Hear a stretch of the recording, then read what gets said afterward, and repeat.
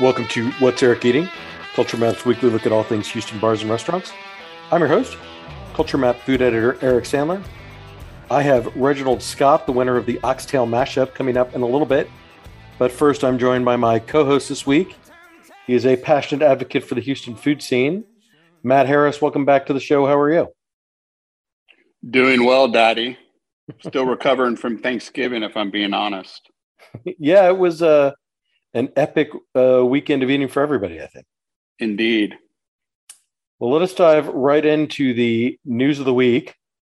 Topic number one, Chris Shepherd had a major announcement about changes he's making at his restaurants.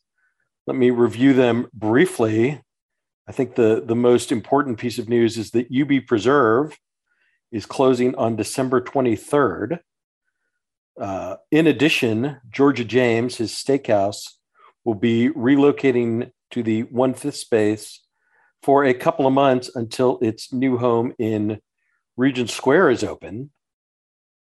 In addition, he will open an Italian restaurant called Pastore, inspired by the current 1/5 Red Sauce, and Everlong Bar and Hideaway, a new cocktail bar in the current UB Preserve space. And finally, UB Preserve chef Nick Wong will be moving over to Georgia James Tavern. Matt, that's a whole lot to say about what's going on in the world of Chris Shepherd, but let's start with UB Preserve. This is a restaurant I'm going to really miss, I think. This is probably my favorite Chris Shepherd restaurant. Could you just review everything one more time? I'm sorry. No, I think so. I think Nick and his team there have really found their momentum, and my visits there have been less frequent recently. Not because of the quality of UB Preserve, but just some changes in my personal eating life. But absolutely, I will miss it, and I think that is softened or mitigated by the fact that he's going to be at Georgia James Tavern.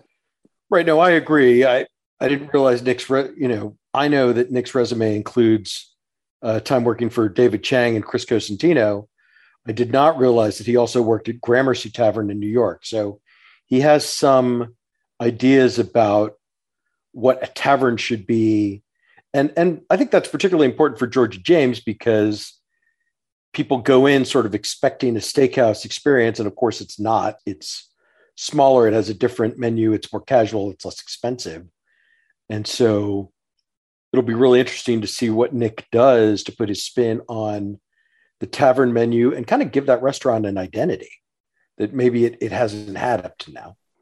Right. Well, and just is to give it an identity, period. You know, it's still fairly new. I don't know that it has an identity yet. So for Nick to be able to come in pretty much on the front end and develop that, to me, that's the, out of all the news, and it was a lot, I was only partially being facetious and asking you to review it a second time.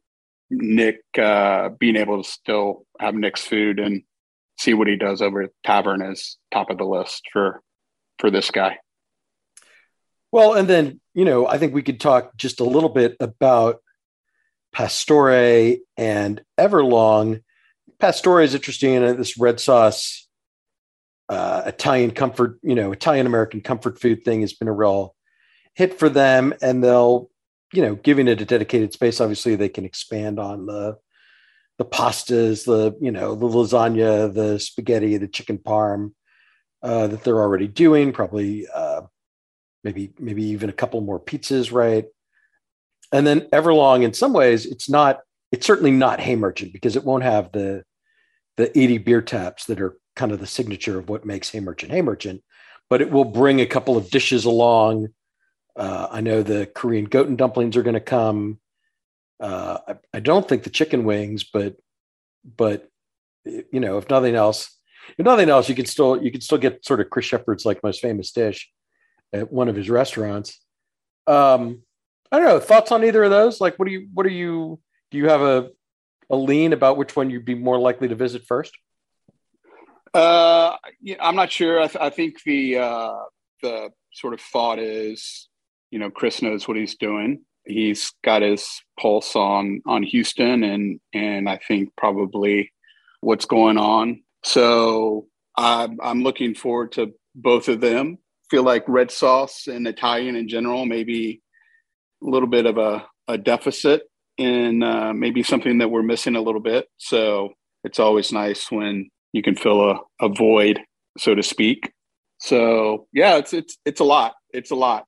All right. Well, let me give you sort of one other thing to think about. Is something I talked about with Michael Fulmer on last week's show, which is that Allen Parkway, which has not really been a dining destination until now, is about to get 3 new steakhouses, starting with Georgia James.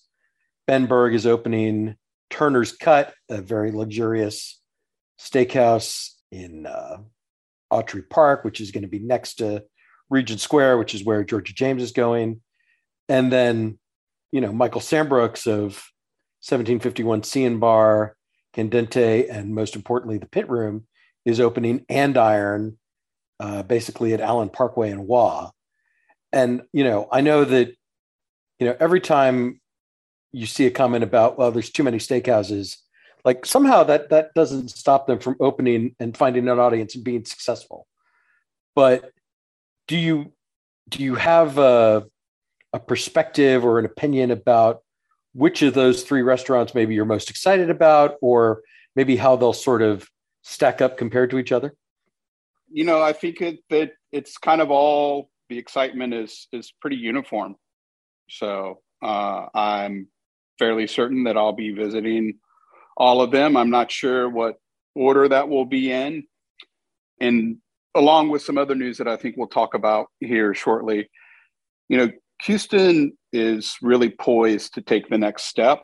I think this is certainly a part of that. And it's going to be, Chris has got a national profile. And so it's exciting. It's a lot, but it's exciting. Right. And I think, we could sort of say that Chris has spent maybe the last 4 or 5 years since he opened 1/5 kind of experimenting with different concepts, right? He retired Underbelly. It evolved into UB Preserve. 1/5 Steak became Georgia James, which now has a spinoff of Georgia James Tavern. They're working on a new restaurant for the Houston Farmers Market, along with Underbelly Burger. And so if this was sort of 5 years of experimentation, I think the next 5 years is opening concepts that, having learned all these lessons that are designed to last, right? Because I think, in some ways, this is sort of, he sort of played around with some ideas and tried some things, learned what works, learned what hasn't, and now's the time to sort of focus on what's been the most successful. Yeah, it's that's well said, Daddy. He had a chance, kind of a real world laboratory, and this is the result, and I'm here for it. Right. And just to put a pin in it, Wild Oats is the restaurant at the Houston Farmers Market, whose name I momentarily blanked on. That'll be Nick Fine's new project. Also very exciting. So, a busy next 6 months or so for Chris Shepard, for Underbelly Hospitality and all of his team, but exciting and a lot of new stuff to try. And, we'll see how it all fits in with everything else. True story. All right, let us move on to topic number 2. We've talked about Post Market, the food hall at Post Houston, which is the new development in the former Barbara Jordan post office at the north end of downtown. But I don't think I've mentioned that it actually opened a couple of weeks ago, and it's already drawing crowds. There's a lot in the food hall and more to come, but just briefly, Chop and Block, the West African concept from Opie Amosu. I've had Opie on the podcast a couple of years ago. We have a new ramen restaurant from Tiger Den owner Mike Tran, a whole bunch of Paul Keyes concepts from Austin, including Eastside King and Tycoon, Salt and Thyme, the Austin butcher shop and its companion burger concept, and Gulf Strawman, a seafood restaurant from Norwegian chef Christopher Hattuft. Matt, let me just ask you, have you been to Post Market, and maybe just what are your first impressions of the experience as a whole. I have been to Post Market. I was very impressed. It has a feel, and I say this as a compliment, of not being in Houston. So I think that, again, it's something that's going to elevate Houston's profile. I was fortunate to go on the first official day and ordered some takeout from Chop and Block, and I could fill up the rest of this podcast talking about how good the food was from Chop and Block. Just fantastic. Super happy for those guys, for Opie and his team, and will be a frequent visitor to the Post. So it's almost overwhelming. But right. I mean, you hardly know where to start. There's so many choices, and I was there on opening day too, and I tried to just get a quick bite before the crowds kind of overwhelmed everything. I mean, there literally must have been close to 100 people in line for the hot chicken place. So I had a burger from Salt and Thyme, and it was this, coarse ground, hockey puck sort of thickness, like beautifully medium rare specimen. And it's like, as much as I am really enjoying all the smash burgers that are popping up around town, there is something about just like a super meaty, juicy burger that you can really sink your teeth into that just hits all of my pleasure centers. And, in some ways, like I think Golf Strawman, which is sort of just like starting to get open and realize what it's going to be.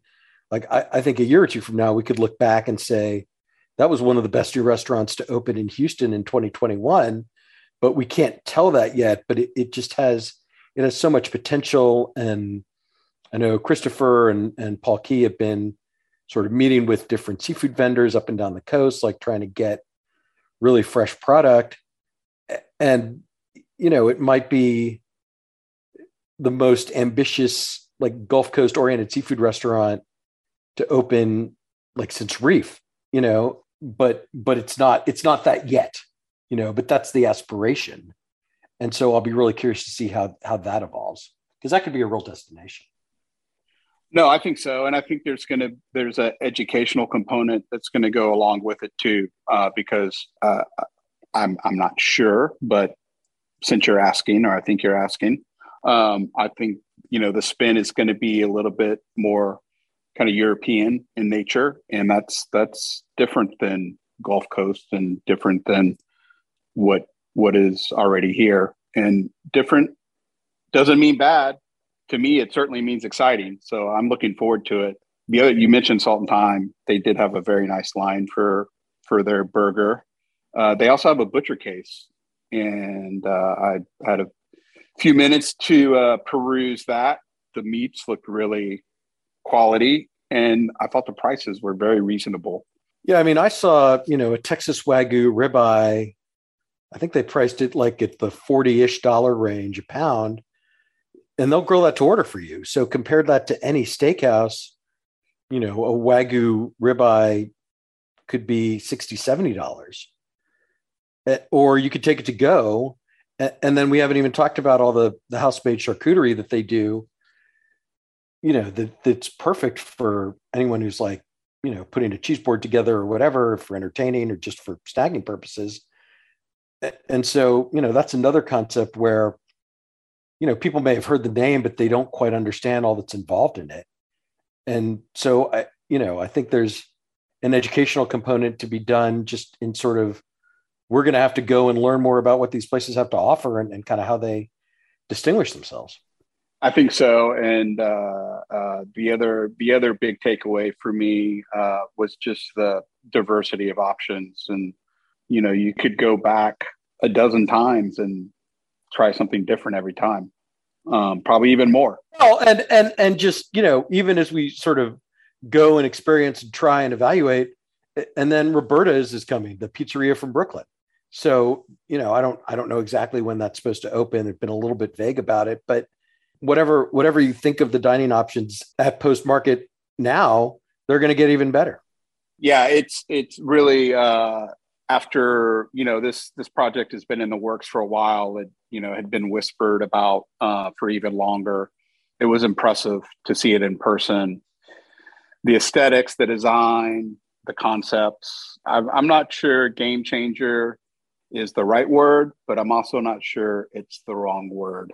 Well, in some ways, it's just game changer is maybe like too cliche, but this huge like 55,000 square foot, 5,000 person concert hall, the huge rooftop garden. I mean, when you look at Post as a whole, as a whole project, and not just the food hall component, I mean, it's a very impressive facility that will evolve. I mean, for generations. I mean, this is a destination for the Houston area for many, many years to come. And so, whatever you think of it now, like you'll think differently of it in 5, 10, even 20 years down the road. Indeed. And as you're coming in on I-10 or 45 into downtown and you see that rooftop, and if you're wondering what that is, that's the Post. You'll see the greenery and the trees, and that's really stunning. And then let us move on to topic number 3, just briefly. I want to note that Indianola Agricole Hospitality's restaurant at Edo has hired Martha Wilcox as the chef de cuisine. We know Martha from her time at Pax Americana. She spent the last 4 years at Cafe Juanita in Seattle. She won a Tastemaker Award back in the day. I don't know, Matt, do you have any thoughts on Martha Wilcox returning to Houston and joining up with Agricole at Indianola? Let me say this. As a food enthusiast, this might be the biggest news item of the 3 that we've discussed. I'm very excited about Martha returning to Houston, and I think it's really big news for Indianola, and it certainly puts it back on my radar, and actually very near the top of my radar. So congrats to that group. Congrats to Martha, and congrats to the Houston diners.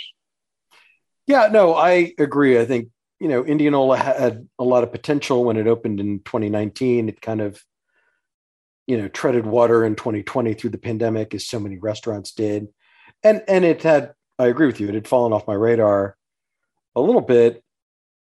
And so to have someone come in and bring some fresh ideas to the table, I think is exciting.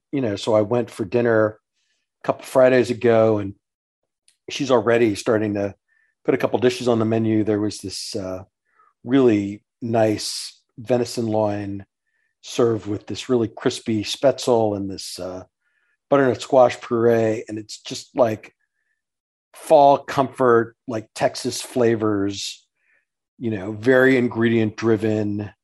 And if that's the direction that Indianola is going, then that's exciting to me.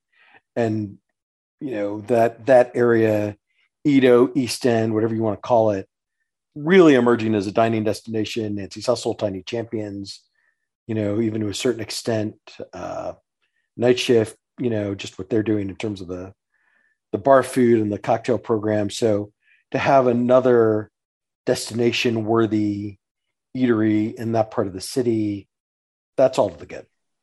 Absolutely. Street to Kitchen is over there as well. That's that all that road work is getting cleaned up over there, or road construction, which I think will only help.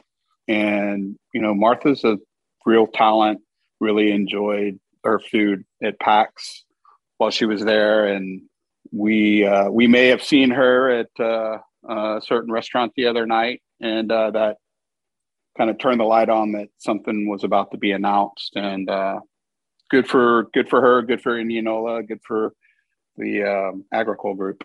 Yeah, she said she is a fan of this podcast, actually. So hello to Martha Wilcox. Indeed. All right. That does it for the news of the week. We'll be right back with our restaurants of the week. Stick around.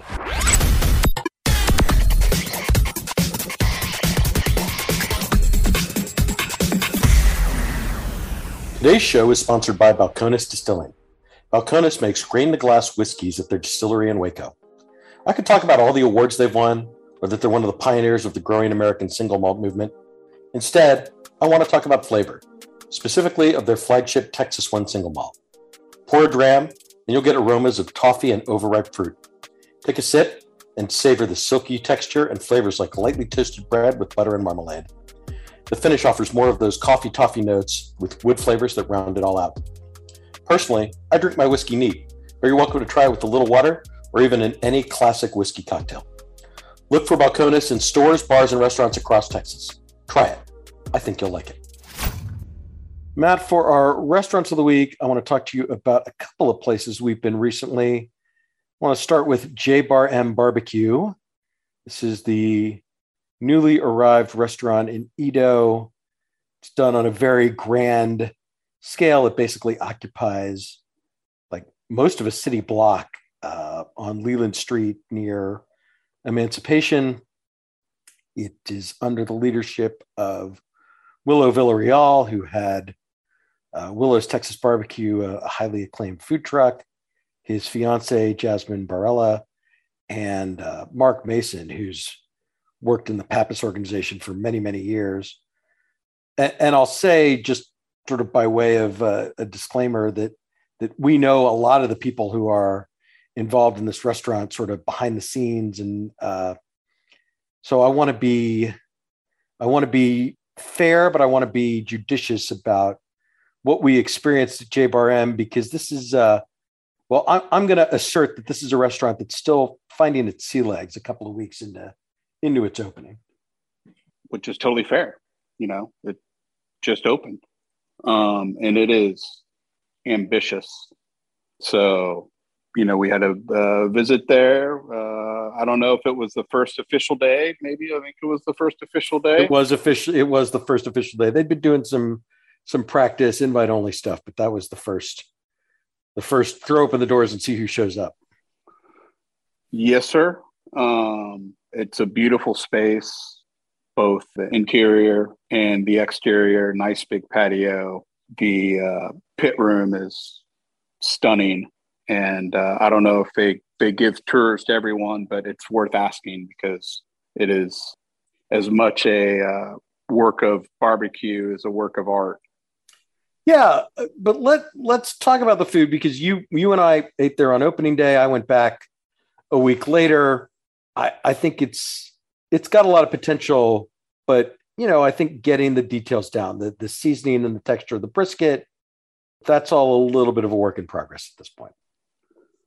Right. Well, and that's part of opening a restaurant. I think I appreciate going by early and then revisiting after a little bit to see the changes and improvements, and have all the confidence. They've got a great team over there, and it checks all the boxes. And Lauro is coming pretty soon, and that's not technically a true barbecue place, but in terms of ambition, I'm not sure there's something else like J Bar M. Right. No, I think what really sets J Bar M apart is the scale, right? 8,000 something square foot interior, huge patio, full bar. They just announced this week, they're going to start dinner service, at least part-time. And they have all of the kitchen equipment to do, steaks, burgers, whatever, in addition to all the equipment to make all of the barbecue. So, I think the closest comparison might be the new Fegeson Spring Branch, but even on a grander scale, just because it's physically so much larger. Yes, I think scale is probably a better word than ambition. Appreciate your clarification there, Daddy. That's why you're the host and I'm just a co-host. Well, but clearly, I mean, there is ambition in the size of it and in the aspirations for it. I mean, we just have the new Texas Monthly Top 50, so they've got 4 years to get everything dialed in. But certainly with the commitment they've made in terms of equipment and staffing and talent, they would aspire to that kind of recognition. And I also think it's fair to say, it just as you don't have to look any further than the Texas Monthly Top 50, Houston barbecue is at its peak. It has never been better. And it is only getting better. And, the old saying, iron sharpens iron. So it's exciting. The barbecue scene to me is one of the really big stories to come out of 2020. It's also something that attracts national attention when people visit. It's typically near the top of the list of people come in and let's go eat. But we're getting barbecue somewhere along the way, and there are just quality option after quality option. So a little bit TBD for JBRM to be mentioned in that conversation, but all the pieces are there. Right. And I will say, right, I enjoyed the pork ribs. I thought they were cooked nicely. I had the turkey. I thought that was very juicy. They're about to introduce their own homemade sausages, and Jasmine's sides are really first rate. The marinated tomatoes, her homemade pimento cheese, the cauliflower gratin, French fries are good. There's a lot that shows a lot of care and a lot of thought has gone into planning this restaurant. And once everything's dialed in, I just, sky's the limit. Yes, I did enjoy the size, particularly pimento cheese. I thought that was an excellent version. It's something that I grew up eating, and it's kind of one of those childhood dishes that I will almost always order because it brings back happy memories. All right. And then just briefly, I want to talk to you about Lao Se Chuan. This is the new Chinese restaurant in Katy. It comes to Houston from Chicago. Matt, I'm going to say we had a pretty good dinner at Lao Se Chuan. And, I mean, my thought is that living inside the loop, I would have to drive past a lot of really good Sichuan restaurants to go to Lao Se. But if I lived in the Energy Corridor or in Katy, like, this is your spot. Well, if perhaps you shouldn't have said what I was going to say if you wanted me to say something. Well, what dishes stood out for you?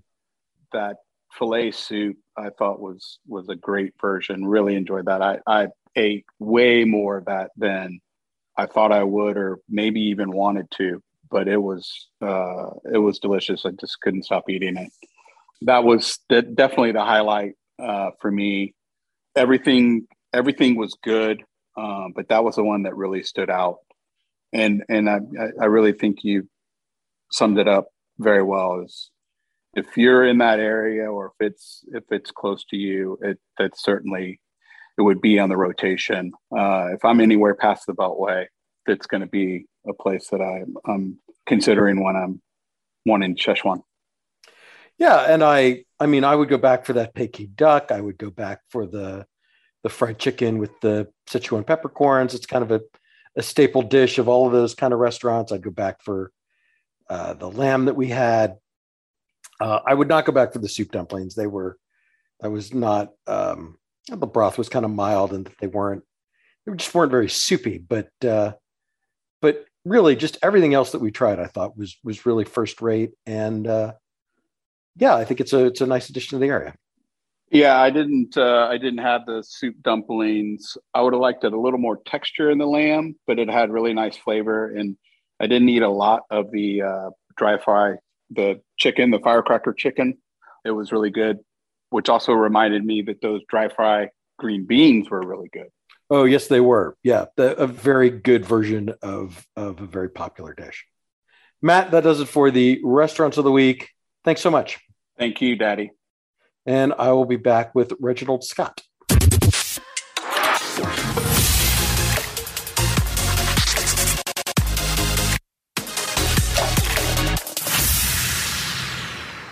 I am joined this week by the winner of the Oxtail Mashup, Reginald Scott. Welcome to the show. How are you? Good, man. How are you? Thanks for having me. Thanks for doing this. Uh, we don't know each other very well, so I'm gonna ask you kind of the generic sort of get to know you questions, and we'll talk a little bit about the Oxtail mashup and some of the other stuff you've got going on. But maybe just start at the beginning. Like, how did you become interested in being a professional chef? Oh man, I in middle school I told my counselor I was a troublemaker, and I told her either I was gonna be a model or a chef, and I stopped growing. I'm 5'7", so I stopped growing. So had to pivot to one of my other dreams. So yeah, it was based off of necessity, man. Having food at home, but not having my mom there, based off of her being a single parent working all the time. So we had food in the fridge, just no one there to cook it. So I undercooked some chicken one time, and she came in and got me, and then showed me how to cook chicken, and the rest is history. Ish. Yeah, so maybe talk a little bit about, did you go to culinary school, or where are some of the places you worked prior to now? So I went to University of Memphis Culinary School. I'm originally from Memphis, Tennessee. Went there, and it didn't go too well. I mean, it's overly priced, and I feel like I wasn't learning. And I was right, because when I got in the field, the real field, I was the slowest cook, and it was hard. Like, you don't have time to do some of the smaller things, especially on a short line cook. So man, it was just a short order line cook. It was just very, very difficult going from culinary school to that. And so pivoting from that, I took a job slash internship with some of the award winning chef Andrew Michael out of Memphis. Um, they're most famous for their book that they won an award for, James Beard Award for. Work in their Italian kitchen, man. They showed me a lot of structure. Pivoting from that, kitchen wasn't paying much. Like an entry level cook, kitchen wasn't paying much. So I went into fitness, uh, and that was very, very, very the best choice for me at that time. It was very lucrative, but my heart wasn't in it. So made some money there, and then stopped. Got out of that industry just to come back to cooking, being poor and sleepy. Uh, How did you make your way to Houston? um, my best friend, he came down. He moved to Houston and said, "Man, the grass is greener on the other side." And so when he gave me that call 2 weeks later, I packed my bags and moved to Houston, and I worked as a district trainer for Main Event, the entertainment company. Pivoting from that, I went over to culture, being my real first chef job in Houston. Started as a line cook under the James Beard nominated chef Don Burrell. Worked there for 2 years, becoming an executive sous chef, helping bring that restaurant into ranks prior to COVID. Yeah, what was it like working for Dawn? I mean, she's someone, I think we know well. She's been on this podcast before. Obviously, we watched her triumph on Top Chef. So, what was it like working for her? What did you learn while you were at Culture? Oh man, I learned so much. I learned that the standard way of doing things are not standard anymore. The French way of doing things, and I was raised under classic Italian chefs, so that it rattled my brain of what's normal, because she had a style that brung the African diaspora mixed with a lot of Asian influence, seeing that she was influenced by a lot of that working over at Uchi. Um, and so it broadened my mind to, like, man, I can really get creative with this. And so working with her is very intense. You have to have that stuff right, because other than that, it ain't going out. So I know that's how she got to Top Chef, and so I'm chasing after some of those dreams myself. Um, but yeah, man, it it allowed me to bring out the inner, like, what am I trying to say? Goodwill Hunting, the Matt Damon and Goodwill Hunting. Absolutely. Yeah, I'm like Matt Damon, and she's more like Robin Williams. Like I'm a genius with it, but I just didn't know it. And so, yeah, you're solving equations on the chalkboard after dark, and she's out in the limelight, like making it happen. Right, she was out in the limelight making it happen. So it's like, and so we would. I mean, don't get me far. She's a genius, but like I'm not just crediting her. She's a genius, but that's why I said Robin Williams. So she was more so the one that was like guiding me and said, "Hey, you can do this." Right. You had the potential. You needed someone to kind of shape you and point you in the right direction. Absolutely, man. And since leaving culture, man, it has proven well for me, man. I've won a couple of awards. One being the most recent, the Oxtail Mashup. A couple previous ones. Did a local love competition. It was like a mock-up of the Houston Rodeo, saying that they didn't have it in 2020. And so I did it over at Rise Rooftop. And then previous to that, winning the taco competition over at Eighth Wonder. Well, yeah. So maybe talk about your dish at the Oxtail Mashup, and I'll tell you, I don't know if you know this, but you were the last. I was on the judging panel. You were the last dish that we tasted, which is usually a really tough place to be, because we've had, at that point we had 11 other dishes, and we had certainly had our favorites, and a couple that I thought were actually, sometimes I feel like this is the winning dish, or this could be the winning dish, and it's hard to stand out. But maybe talk a little bit about what you served and how you conceived of it. All right, so Eric, let me back up a little bit. So, are you familiar of the way diamonds are made? Pressure and time, I think, is the colloquial answer. Pressure and time, baby. So, like, that's why they saved me for last. So the pressure was on, and all I had is time, because I just let everybody else mess up so I can shine. but yeah. So to elaborate more so on the dish, it was a birth child of one of a dish that I tried, working with Chef James Haywood and Chef Ross Coleman. So they made a yaji chicken. Rich street translation just means suya. And so they made a yaji chicken, and it was so beautiful. I actually served it to you when you came.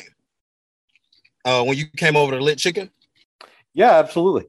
Yeah, so being inspired by that dish, I was like, man, I know I can make a good oxtail, man. I love to stand out. So I took the oxtail, man, I smoked it for 4 hours, got a good sear on it. I smoked it high.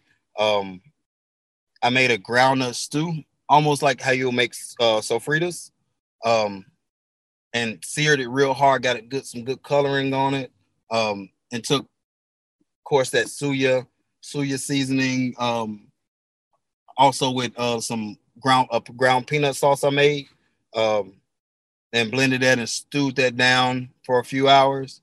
That's where you get that good richness.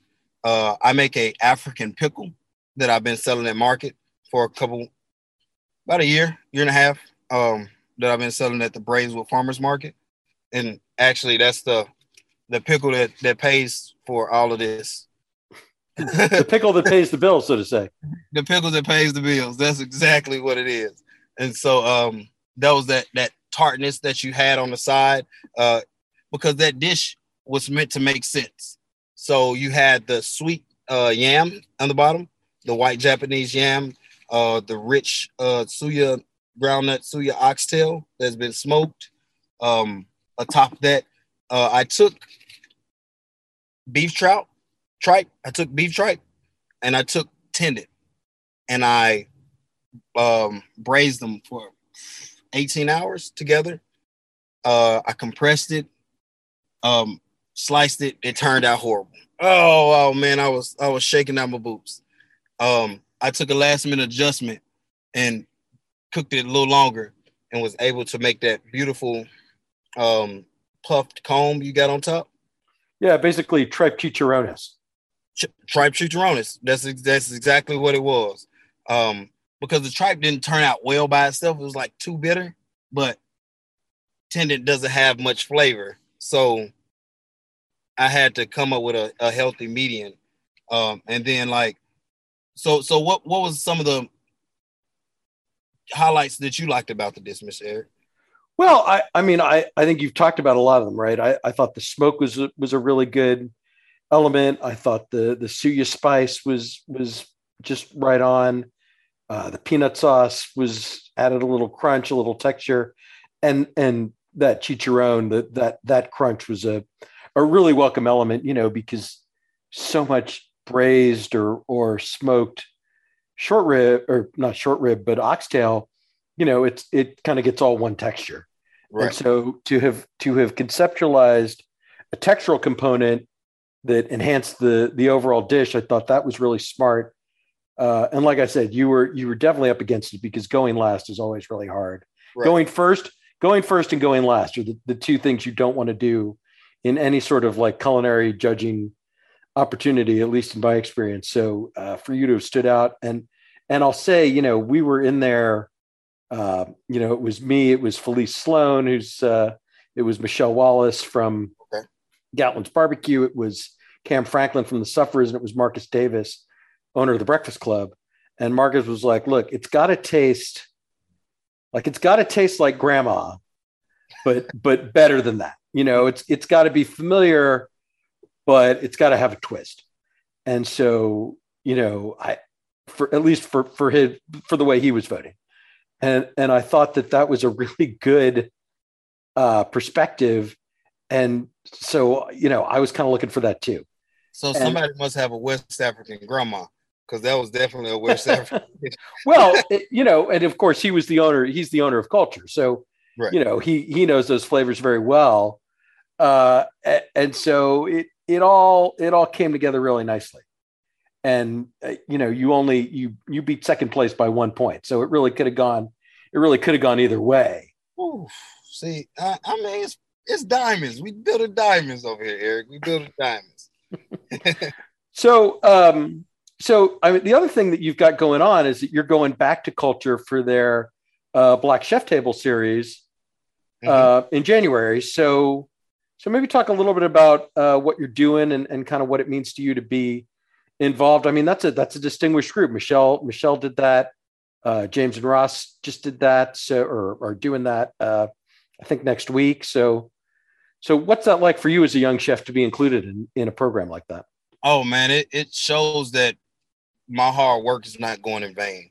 It shows that life moves full circle, because granted, that was my officially first job I've ever interviewed for in Houston. I think it's like one of two jobs that I've ever interviewed for in Houston, man. And to go back there and be a highlighting chef means a lot.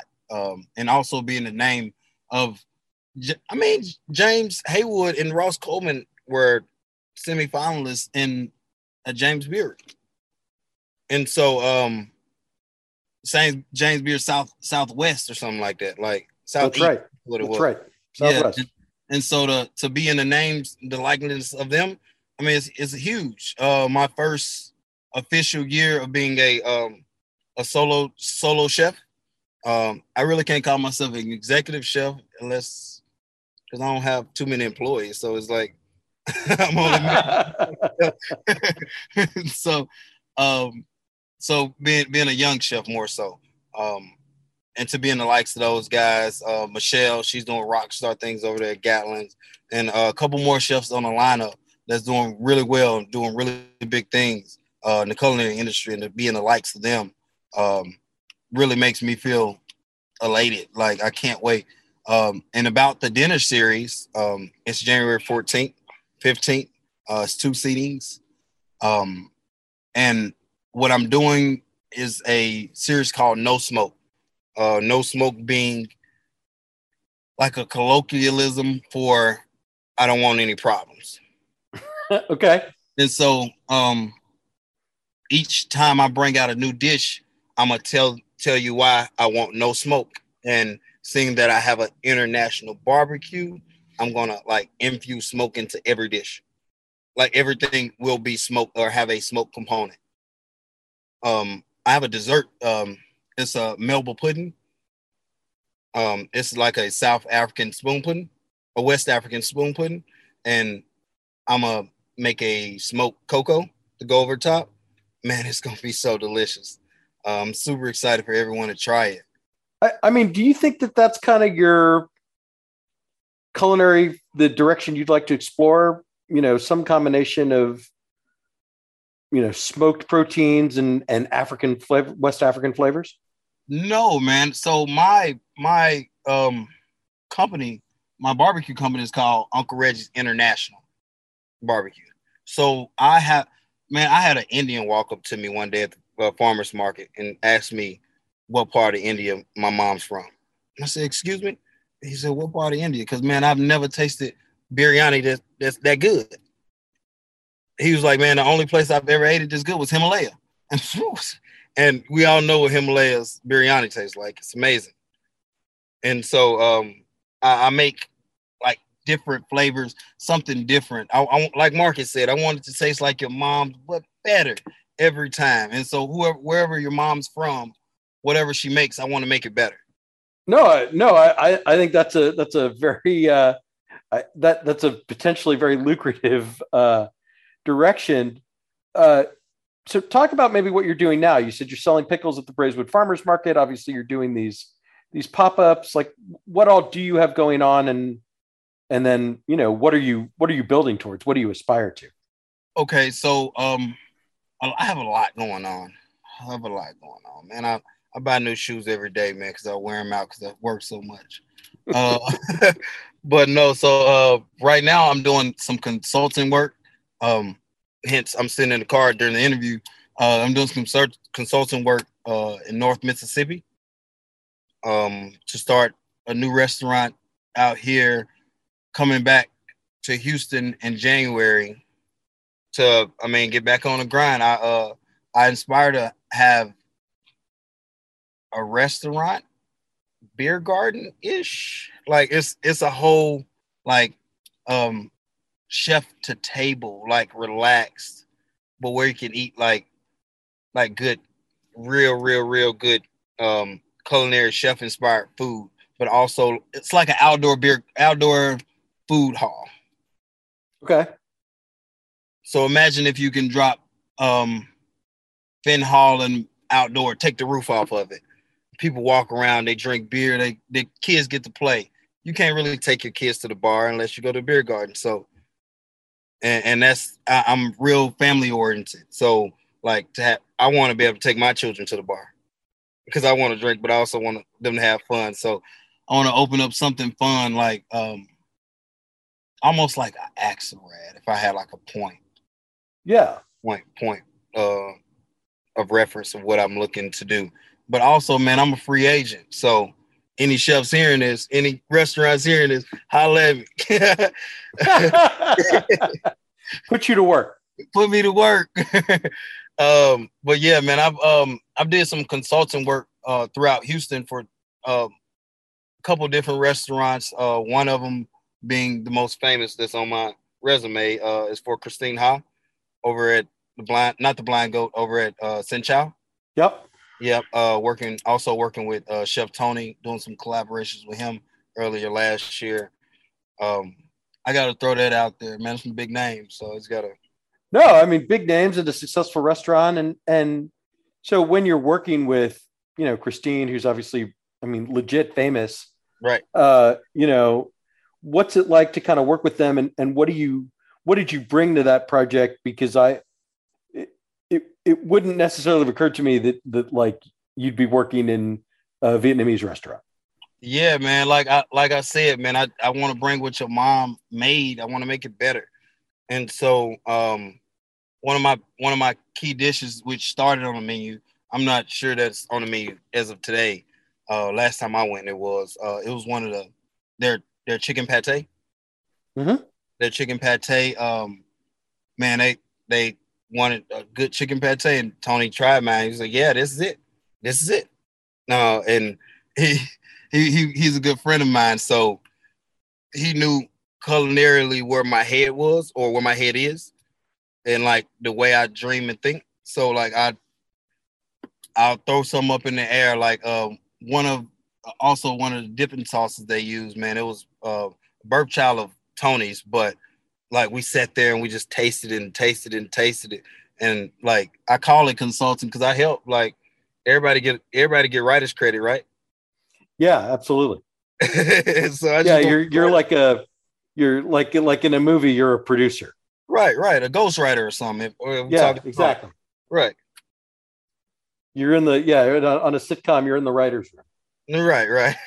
Just turning out writing jokes for other people to tell. Right. And so now it's my turn. It's my turn to tell the joke. Like the cruel sense of humor is like, ha, I'm out of the background now. Yeah, you're the Larry David, right? You helped create Seinfeld, and now you get to be in front of the camera. Absolutely. That's exactly. Seinfeld is like one of my favorite shows. So that's crazy that you use that reference. All right, man. Well, we're coming to the end. Okay. Is there anything I haven't asked you about that you would like to talk about? No, not really. Really just wanting people to just support me, follow me. Like follow the movement, follow the growth, man, because I've really started from like nothing, pivoting off of the whole COVID thing. And like I said, man, to be in the likes and to even get this interview, man. I remember listening to this interview with you and Dawn about year plus ago, like when I think she was doing the Butcher's Ball. Yeah. Y'all had a conversation, and remember listening to that, being super stoked for her. And now, like, I'm over here, like, smiling and sweating because I get to catch this interview as well.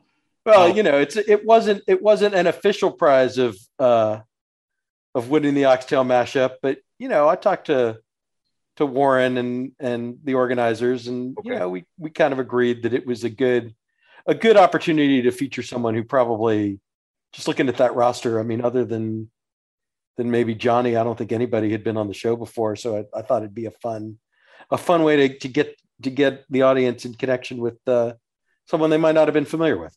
Right. And so, like, man, my going into that competition, I told myself, one person that I had on the steeple, I don't care if I lost, man. Johnny's legit famous too. And so if I can just get into a judge's ear after the competition, win, lose, or draw, like, did I score more points than Johnny? Did I score more points than Johnny? I mean, he's a goal. He's a goal, man. He's a young, black, thriving chef in Houston. So I shoot for the stars, man. I ain't caring about anybody else. I'm shooting for the stars. Yeah, well, you had a good day. Yes, sir. Before I let you go, we have to play the lightning round. 5 easy questions, 5 short answers. Just say the first thing that comes to mind. Reginald Scott, what is your favorite cookbook? Don't have one. What is the first band you ever saw in concert? Bruno Mars. What is your fast food guilty pleasure? It has to come from a restaurant with a drive-thru. Mickey D fries. McDonald's fries. Who is your favorite Houston sports figure, past or present? That's hard. Alvarez. Who? I'm sorry? The baseball player? The short. Altuve? Altuve, that's his name. I said Alvarez. Altuve. Got it. Yeah. All right. And then finally, when you go to a pizzeria for the first time, what are your go-to toppings? It depends on where I'm at. See, that's hard. That's hard, Eric. That's a real hard one. If I'm in Chicago, I'm getting Italian beef from Italian Fiesta. If I'm getting a standard piece of delivery, it's thin crust barbecue, spinach, and banana peppers. I like it. All right. Well, like you said, you want people to follow you. So give us the Instagram. All right. So the Instagram handle is bestdamn_everything. Facebook handle, Chef Reginald Scott. Reginald, thanks so much for your time. This was a lot of fun. Thanks, Eric, for having me, man. You can follow me on Instagram at Eric Sandler. Keep it locked on culturemap.com for all the latest Houston bar and restaurant news. Thanks so much for listening. I'll be back next week.